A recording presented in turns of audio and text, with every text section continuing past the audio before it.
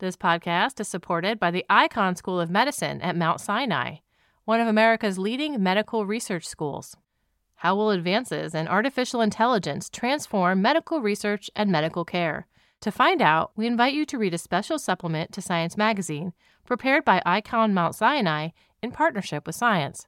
Just visit our website at science.org and search for Frontiers of Medical Research - Artificial Intelligence. On May 1st and May 2nd, Icahn Mount Sinai and the New York Academy of Sciences will be convening a major symposium in New York City on the new wave of AI in healthcare. For more information and to register, please visit events.nyas.org/AI Health. That's events.nyas.org/AI Health. The Icahn School of Medicine at Mount Sinai. We find a way. Before the show starts, I'd like to ask you to consider subscribing to News from Science. You've heard from some of our editors on here, David Grimm, Mike Price. They handle the latest scientific news with accuracy and good cheer, which is pretty amazing considering it can sometimes be over 20 articles a week. And you hear from our journalists. They're all over the world writing on every topic under the sun, and they come on here to share their stories. The money from subscriptions, which is about 50 cents a week, goes directly to supporting nonprofit science journalism, tracking science policy, our investigations, international news, and yes, when we find out new mummy secrets, we report on that too. Support nonprofit science journalism with your subscription at science.org/news. Scroll down and click subscribe on the right side. That's science.org/news. Click subscribe.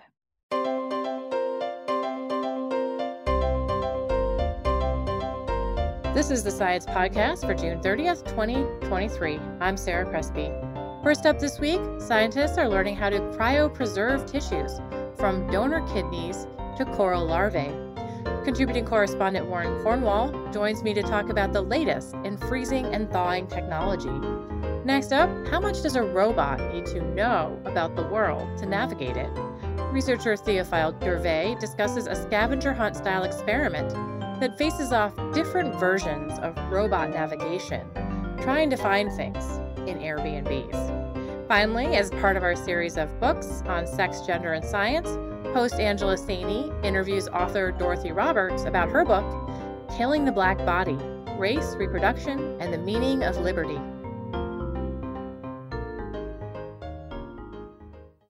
A few weeks ago, we had a story on here about organ transplant technology that focused on keeping organs going inside the body after the declaration of death. So many willing donors' organs are not usable because of time constraints on the transplant process. We're talking, hours to get a match, get them into surgery. It's a huge, complicated rush to transplant organs. Another tack that researchers have been taking to increase the availability of organs for transplant is looking into freezing them and storing them for later. This Week in Science, contributing correspondent Warren Cornwall wrote about some encouraging work being done on organ freezing and thawing. Hi, Warren. Hi, Sarah. This sounds like a good idea. Whenever an eligible donor dies, freezing down their kidney, liver, heart, save it for the right person. What are some of the other things that we could do if we had a really solid, pun, freezing and thawing technology? So among the things that scientists are working on right now is using sort of deeply cold temperatures to preserve endangered corals, to preserve little specks of 3D printed human tissue on sort of slides that can be used for testing pharmaceuticals, even produce that might be shipped long distances and then show up at the grocery store looking effectively fresh because of the way it's been conserved. Right. Yeah. So basically warehousing every kind of living thing. So for species preservation, for research, for organ transplantation, if we crack how to freeze things deeply and preserve them well and then thaw them back out, there's just a lot of opportunities for research, but also for, day-to-day life stuff. And for industries. Yeah. You mentioned in the story that human embryos are actually commonly frozen and thawed for later use. This is something that we've kind of got down to a science, but larger things like livers or kidneys are so much more difficult. What's the big problem with freezing something that, is bigger than a couple cells? The big problem with preserving any of these things at super low temperatures is ice. Yeah. And this is where we talk about whether it's freezing or something else. Yeah, that's right. I use the words freezing and thawing. We use it in the story because that's the normal terminology that people would use for making something super cold so that it's solid and then warming it back up again. But cryobiologists, a number of them cringe when I use those terms because they say that those terms apply specifically to ice, to the formation of sort of liquid crystals. Right. And when they're doing their work, their major goal is to get these things really cold without creating crystals. Mm-hmm. So those crystals are kind of the rub here. So if you make a crystal inside of a cell, the cell is not going to be happy. Yeah, there's details about why it wouldn't be happy, but yeah, wouldn't be happy. How do you prevent water that's very, very cold? We're talking minus 130 C. How do you take water that cold and have it not be crystal? There's a couple of different tools here. One is when you're dealing with the tissue, you pump it full of what's basically antifreeze. We put antifreeze in our car radiators to keep the liquid from freezing at sub-zero temperatures. It makes the fluid more viscous, and so it's harder for it to sort of snap into a lattice formation. And the other thing is that it dilutes the water so that you have a lot of molecules that aren't water that are breaking it up, and so that it's harder to form these crystals. As a consequence, what they've figured out is that if you cool something fast enough with enough of this antifreeze, you can get it to enter a state that is effectively like a liquid solid. Is it vitreous? Is that what it's Yeah, called? that's right. Yeah. It's vitrified. Yeah. Yeah. And so we want to vitrify organs. Mhm. We don't want to freeze organs. Just circling back to our semantics here. Yes, that's one strategy. And then there are scientists also in this field who have decided, look, vitrification is useful in some circumstances, but it's also technically really hard. And we think that we can get a lot of benefits from not getting that cold, but figuring out ways to push things below zero, below freezing, and that'll slow down biological processes. It won't lock them in the way vitrification would, but it's going to get us a lot of advantages. So, for example, you could extend the life of an organ when it's transiting from a donor to a recipient. You could double or triple the time. That's not forever, but it might still get you a lot of benefits. How far has this vitrification process come? Have they been able to do something that's pretty sizable?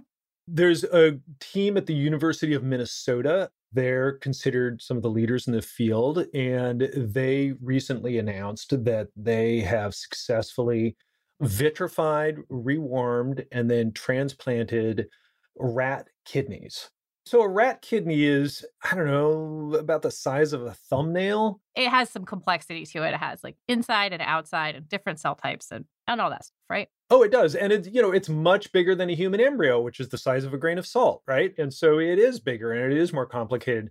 They have now moved on to working with pig kidneys, which are much closer to the size of a human kidney.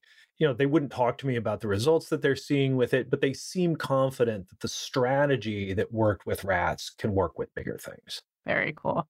So what are some of the issues with vitrification besides having to go so low down in temperature? There's a couple of barriers. One is the cryoprotectants are toxic. The more cryoprotectant, the less ice. But as you raise the amount too high, it starts to become overly toxic. Another problem with getting things down is that you need to make sure that you are cooling the entire organ quickly enough, or the entire object quickly enough, that everything's going to vitrify. Because if you freeze something slowly, you start to change the concentration of things, right? As some things solidify, particularly if you start to wind up with ice crystals, then the concentration of things like salts skyrockets in the remaining liquid. And also, if you have things that you're trying to push down to vitrification, if they don't cool fast enough, you start to get ice to nucleate. So the researchers that are looking to keep things at a more moderate cold, what are they doing differently than the vitrification people? There's a group at Harvard and Massachusetts General Hospital who are doing interesting work where they are trying to sort of take lessons from natural organisms that out in nature have figured out through evolution how to survive in extreme conditions. Yeah, this is very cool because there are all kinds of cells that do freeze naturally. They're just not human ones. There's a number of critters that do it, but the most famous example is the wood frog, Rana sylvatica, that lives in North America, all the way north of the Arctic Circle, and can survive with as much as two-thirds of its body frozen Wow. for months, Hmm. and then emerge seemingly completely unharmed. So what do we know about the mechanisms that they use to stay okay through that process? Their liver pumps a lot of glucose into the body as things start getting cold, and that glucose acts like a natural cryoprotectant. Another thing that they do is that their body puts out chemicals that make ice preferentially form in its vasculature, in its blood vessels. Those vessels can better accommodate ice with less damage. And because it's concentrated there, it doesn't form as readily in other places. They also produce particular antioxidants that can reduce the damage that can happen when cells go through dramatic fluctuations in oxygen levels. And then there's a whole other raft of things that they do, and people are still studying these frogs to figure out everything that they're doing. But those are some of the strategies. And so the folks at Harvard and Mass General, for example, have figured out that you can use a sort of tweaked version of glucose that does not get metabolized, but still can act as a cryoprotectant. One thing that, I kind of emphasized in my intro is that there is cooling and then there's thawing or warming up, which is kind of the mirror image problem. You have to make sure that you don't disrupt the tissue or the cells when you're coming back up to the right temperature. So what are some of the big issues with thawing out tissues or organs? That's where the University of Minnesota folks have focused a lot of their energy. One of the things that they told me is, listen, we've been able to vitrify things for decades. It's the rewarming that's the crux. There's a couple of challenges of rewarming, particularly when you get down to these ultra cold sort of liquid nitrogen temperatures, which is what they're doing for vitrification. One of them is as the temperature starts to rise, the system passes through a phase where ice can form again. Mm-hmm. As it approaches the sort of freezing barrier. Warming quickly to just sort of zip through that phase as fast as you can is one thing. And then another problem is think about an ice cube that you drop into a glass of water. What happens? Different parts of the ice cube are changing temperature and expanding and contracting. And so they crack. That same thing can happen with just about any object that you start to warm up. That's the other problem is they need to figure out how to get these objects to warm up evenly throughout. It's amazing how difficult this problem is from both sides. So what are some of the approaches that these teams are taking to figure out the thawing problem? The University of Minnesota folks are certainly, I would say, kind of at the forefront of the warming question. And they have deployed a number of different tools.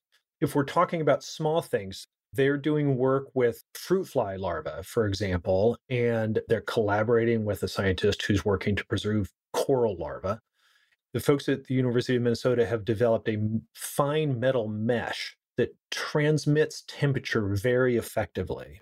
I watched someone do this. They put a batch of fruit fly larvae on a little, kind of like a spoon or a ladle, and they dip it in liquid nitrogen and pull it back out. Zam, it's flash frozen, right? And then they take it and they dip it in another liquid and they time how long it's down there, and zam, it warms back up, right? Yeah. For those little tiny things, that seems to be working pretty well.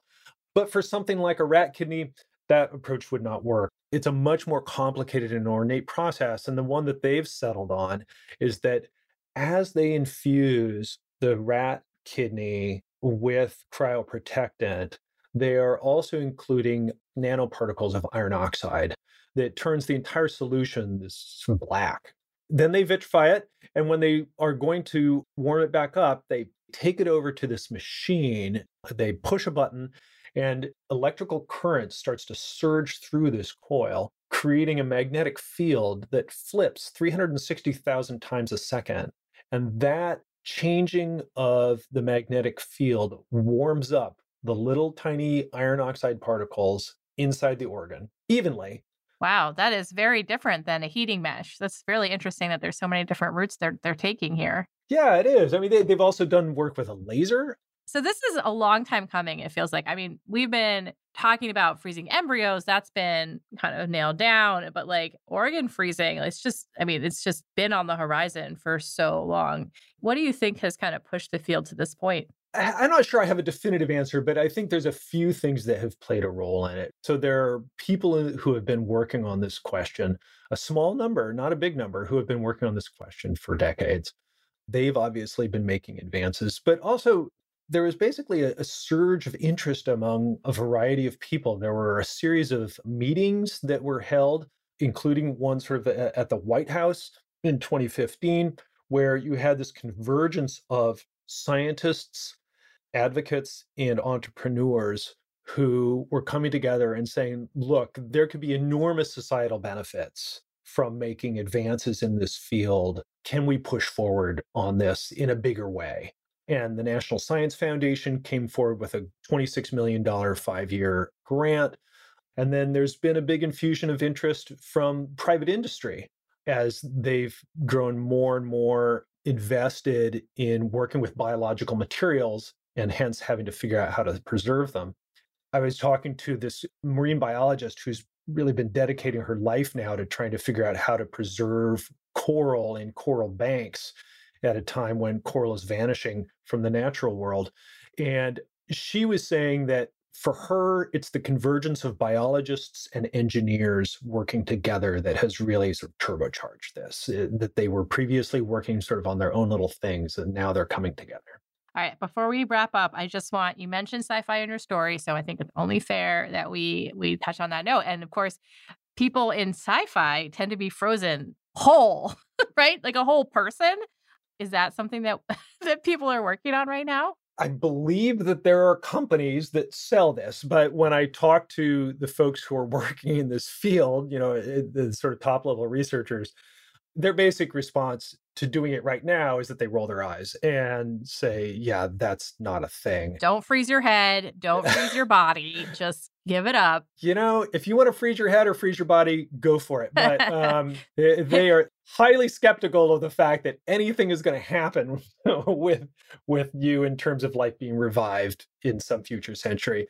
But on the other hand, when they talk about the potential distant future implications of the work that they're doing, it does start to get sci-fi. I was talking to one scientist who's starting to figure out how to put little tiny zebrafish larvae into suspended animation for a couple of days and then warm them back up and pop, they start growing again, right? And so, she was saying that in the long distant future, the lessons that are coming from that might be applied to something like long-term space flight, right? Where you basically put people in hibernation and bring them back out. Love it. Do not count on getting your head frozen and then defrosted into anything that's usable. But on the other hand, these kinds of sci-fi things science is working toward those kind of things. All right. Thank you so much, Warren. Oh, thank you. It's a pleasure talking about it. Warren Cornwall is a contributing correspondent based in Washington State. You can read the story we discussed at science.org/podcast. Stay tuned. Up next, we have Théophile Gervais. We're going to talk about programming robots to explore and navigate new places.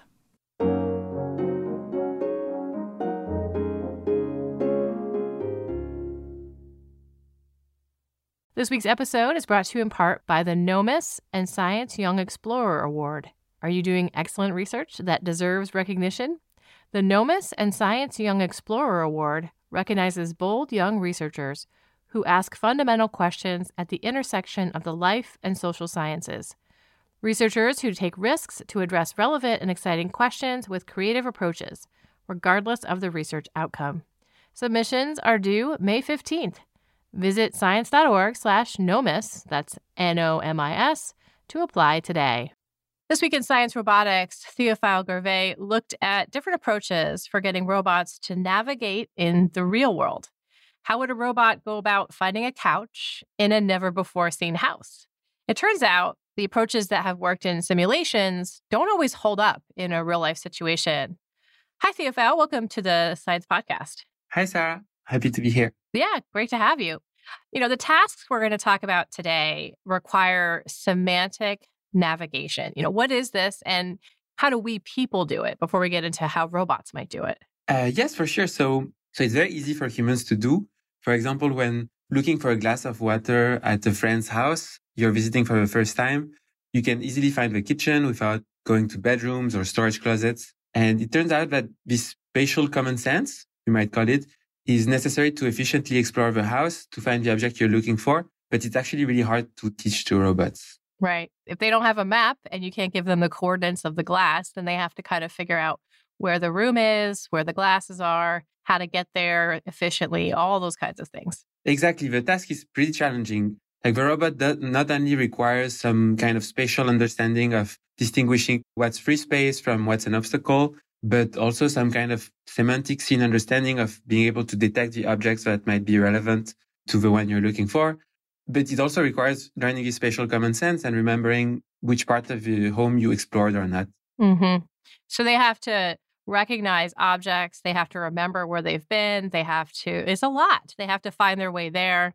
My favorite part of this study is that you rented Airbnbs and brought robots to them.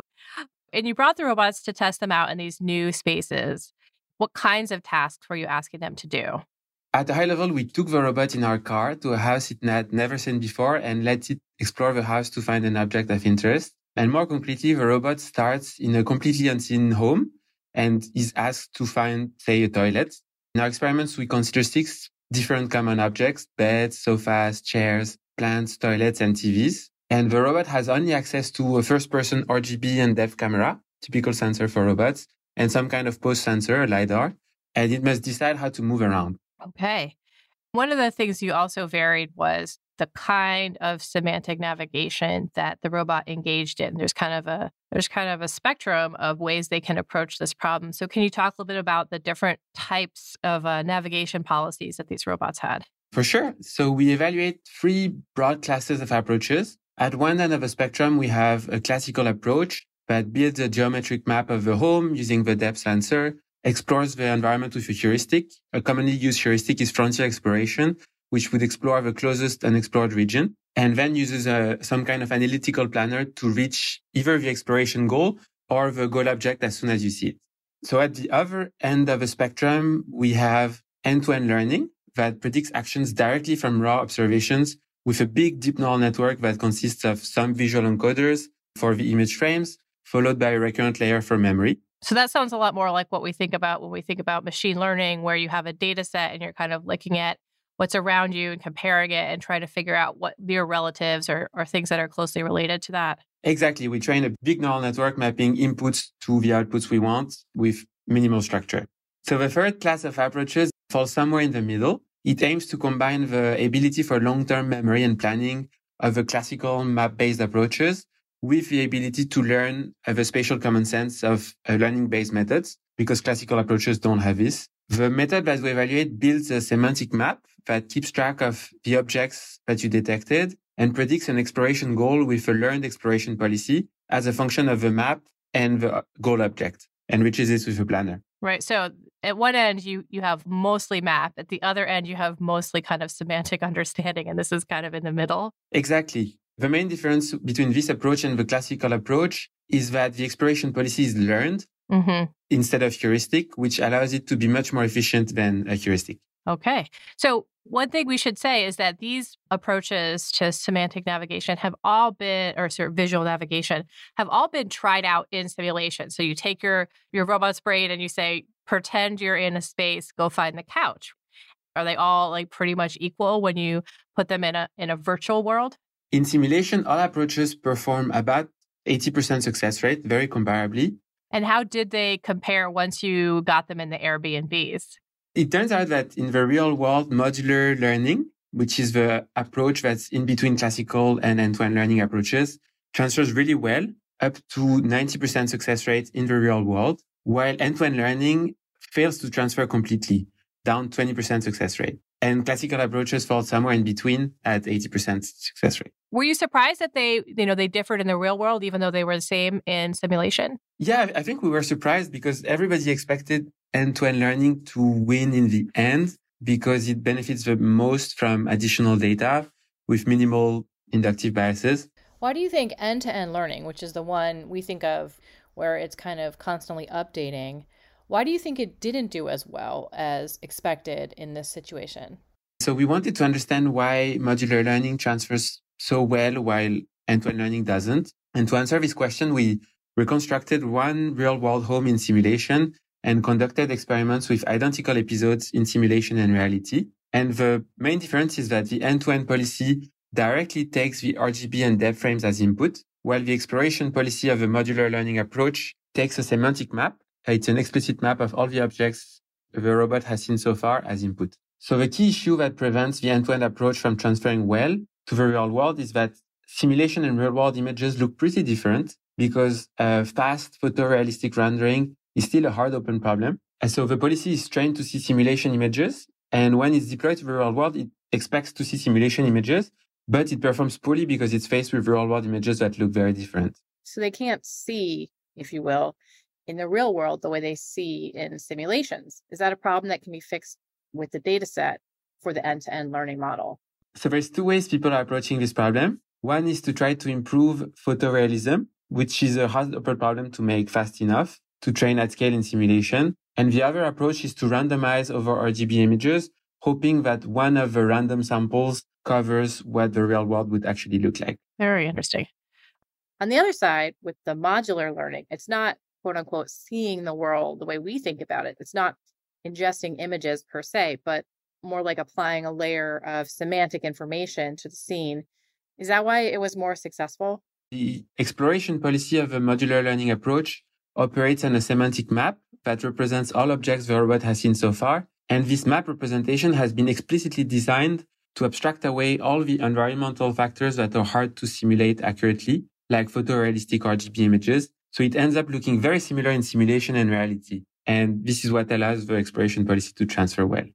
What kind of jobs would this be useful for? When would a robot need semantic navigation to do its work? So the applications I'm most excited about are in assistive robotics. As we all know, our population is aging very rapidly, and we don't have enough nurses and occupational therapists to deal with this issue. So it would be super awesome to be able to assist the elderly or disabled in maintaining a clean home, fetching simple objects like getting a Diet Coke, or in the more long term, even with showering or dressing. And to be useful alongside humans, robots need two broad set of skills. One is navigation, which we discussed, moving around on their wheels or legs. And the other is manipulation, interacting with things with their hands. And in this work, we showed that navigation is already reliable enough for real-world deployment in products. To be honest, I'm not sure we can provide enough value with navigation alone to be broadly adopted beyond the Roomba, which is pretty much the only robot people interact with.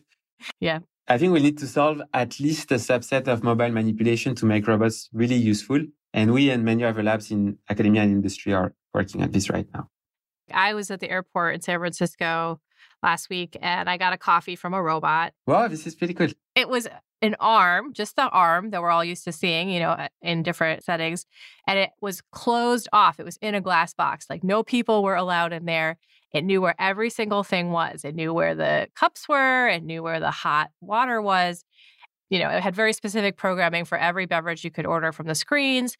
And it had very pre-described paths. And it knew where everything is.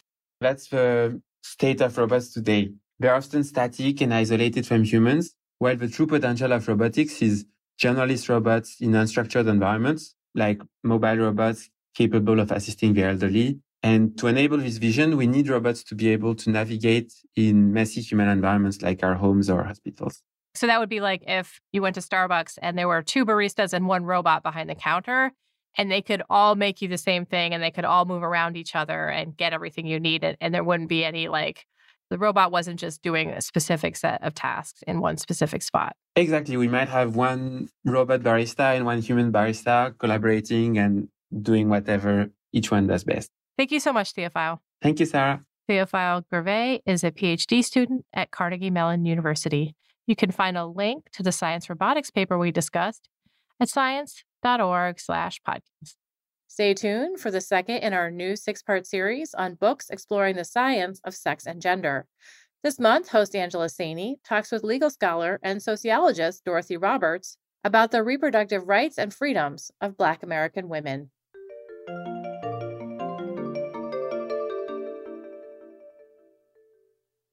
Hello, I'm Angela Saini, science journalist, author, and the host of this special series of books podcasts. Every month, I interview the author of a thought-provoking book on sex and gender. For this, the second episode, I'm joined by Dorothy Roberts, a professor of law and sociology at the University of Pennsylvania, renowned for her powerful work on race, gender, and class inequality.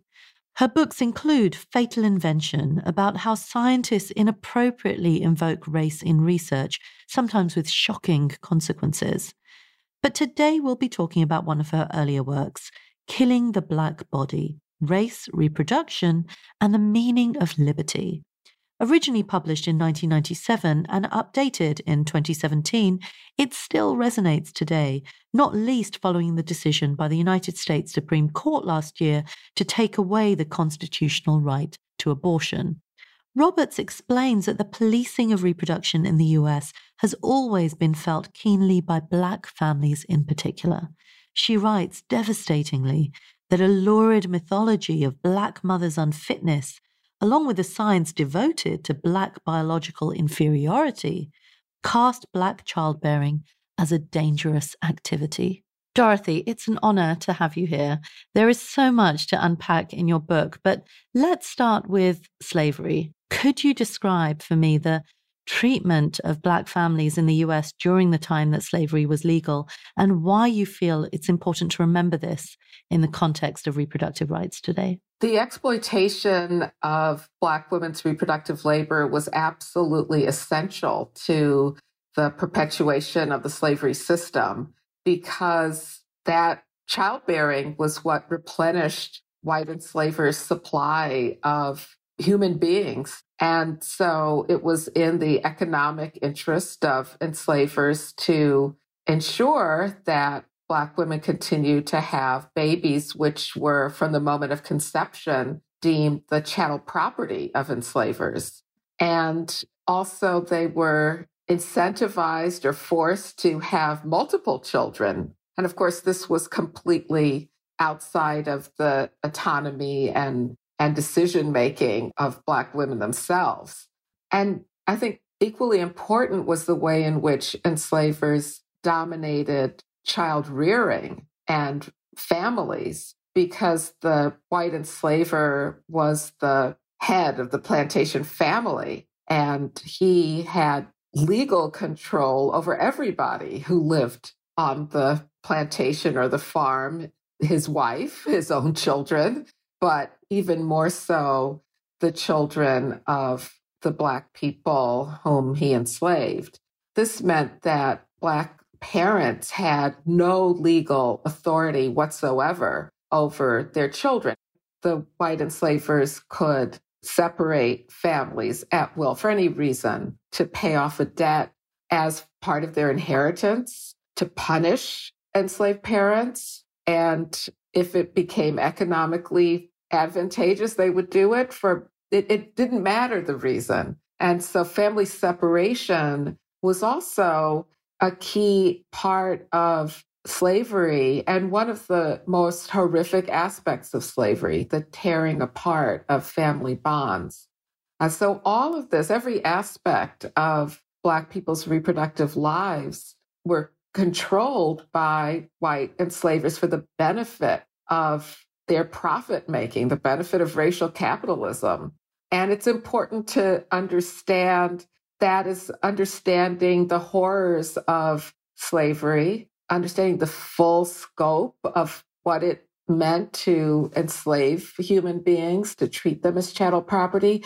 I think it's also important to understand it so we can fully grasp the horrors of reproductive control today, whether it's forcing people to have children, forcing pregnant people to bear a child, or whether it's sterilizing people or otherwise denying them the ability to have children or punishing them for having children.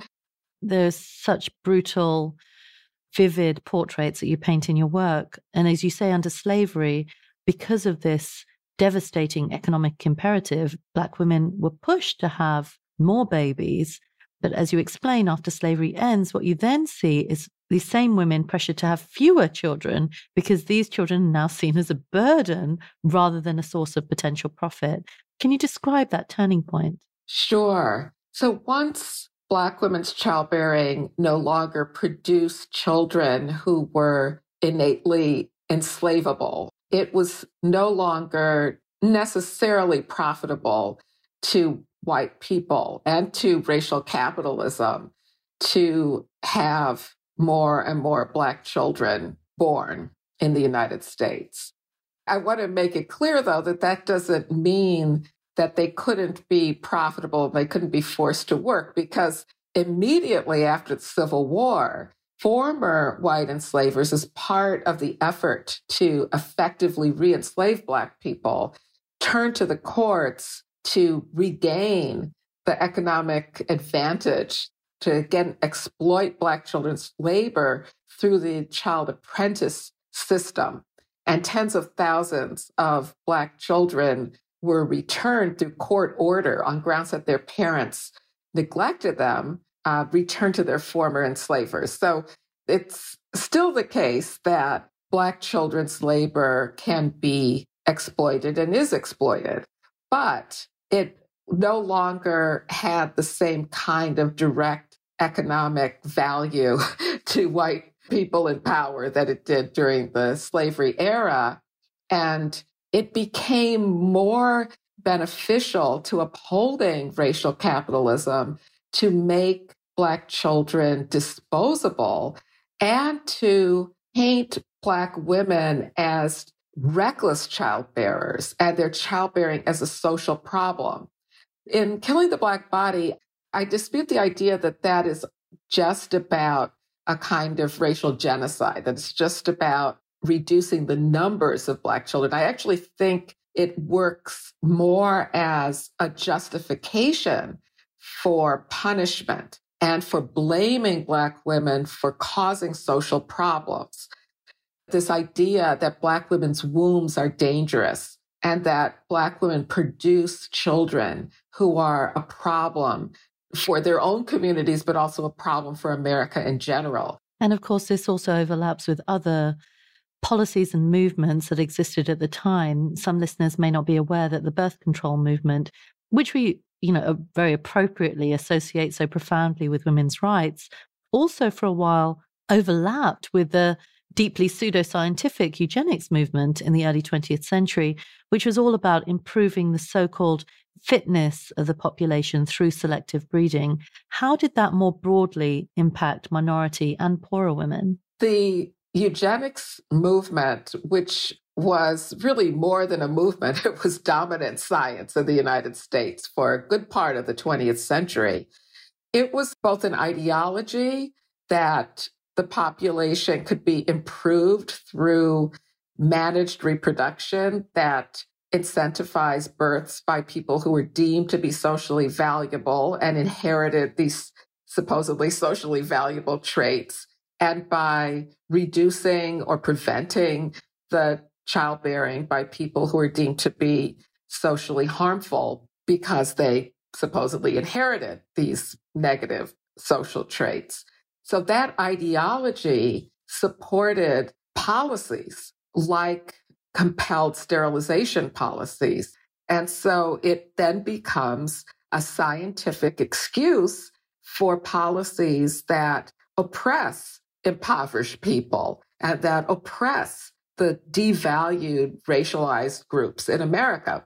Both groups that we now consider to be white, which at the time were considered either not white at all or not white enough, like Poles and Irish people and Italians, and Jews. So they were subject to eugenicist immigration policies, for example, and other kinds of policies that devalued them and disadvantaged them. And at one point, Black people as well began to be subject to these eugenicist policies. And there were birth control programs that were targeted at Black people in the South to reduce their populations. I think not many people will be aware of the scale of sterilization that went on. Could you explain it, not just among Black women, but Indigenous women? So many different groups were targeted. Yeah, so under eugenicist ideology and policies, there were tens of thousands of people who were sterilized under compulsory sterilization laws. And initially, these were primarily white people who were impoverished people or people with disabilities who fell under these laws that allowed for states to forcibly sterilize them on grounds that it was good for them. Now, these laws and other forms of state-imposed sterilization spread to Latina women, to Indigenous women, and Black women, and also men through various government policies, not necessarily explicitly eugenicist policies or eugenics boards, although in North Carolina, the eugenics board continued from the 1930s into the 1970s. And it's a reflection of this shift from targeting mostly impoverished white people and white people with disabilities to targeting mostly people of color. What was more common in the 60s and 70s was the sterilization of Black women, women in Puerto Rico, Mexican origin women in California, Indigenous women under federal programs that coerced or tricked women into being sterilized. So, for example, doctors who were paid by federally funded welfare programs would require that women agree, this is not voluntary consent, but sign forms supposedly agreeing to sterilization in order to get healthcare benefits, in order to get welfare benefits, in order to have care during labor and delivery, in order to get other forms of healthcare.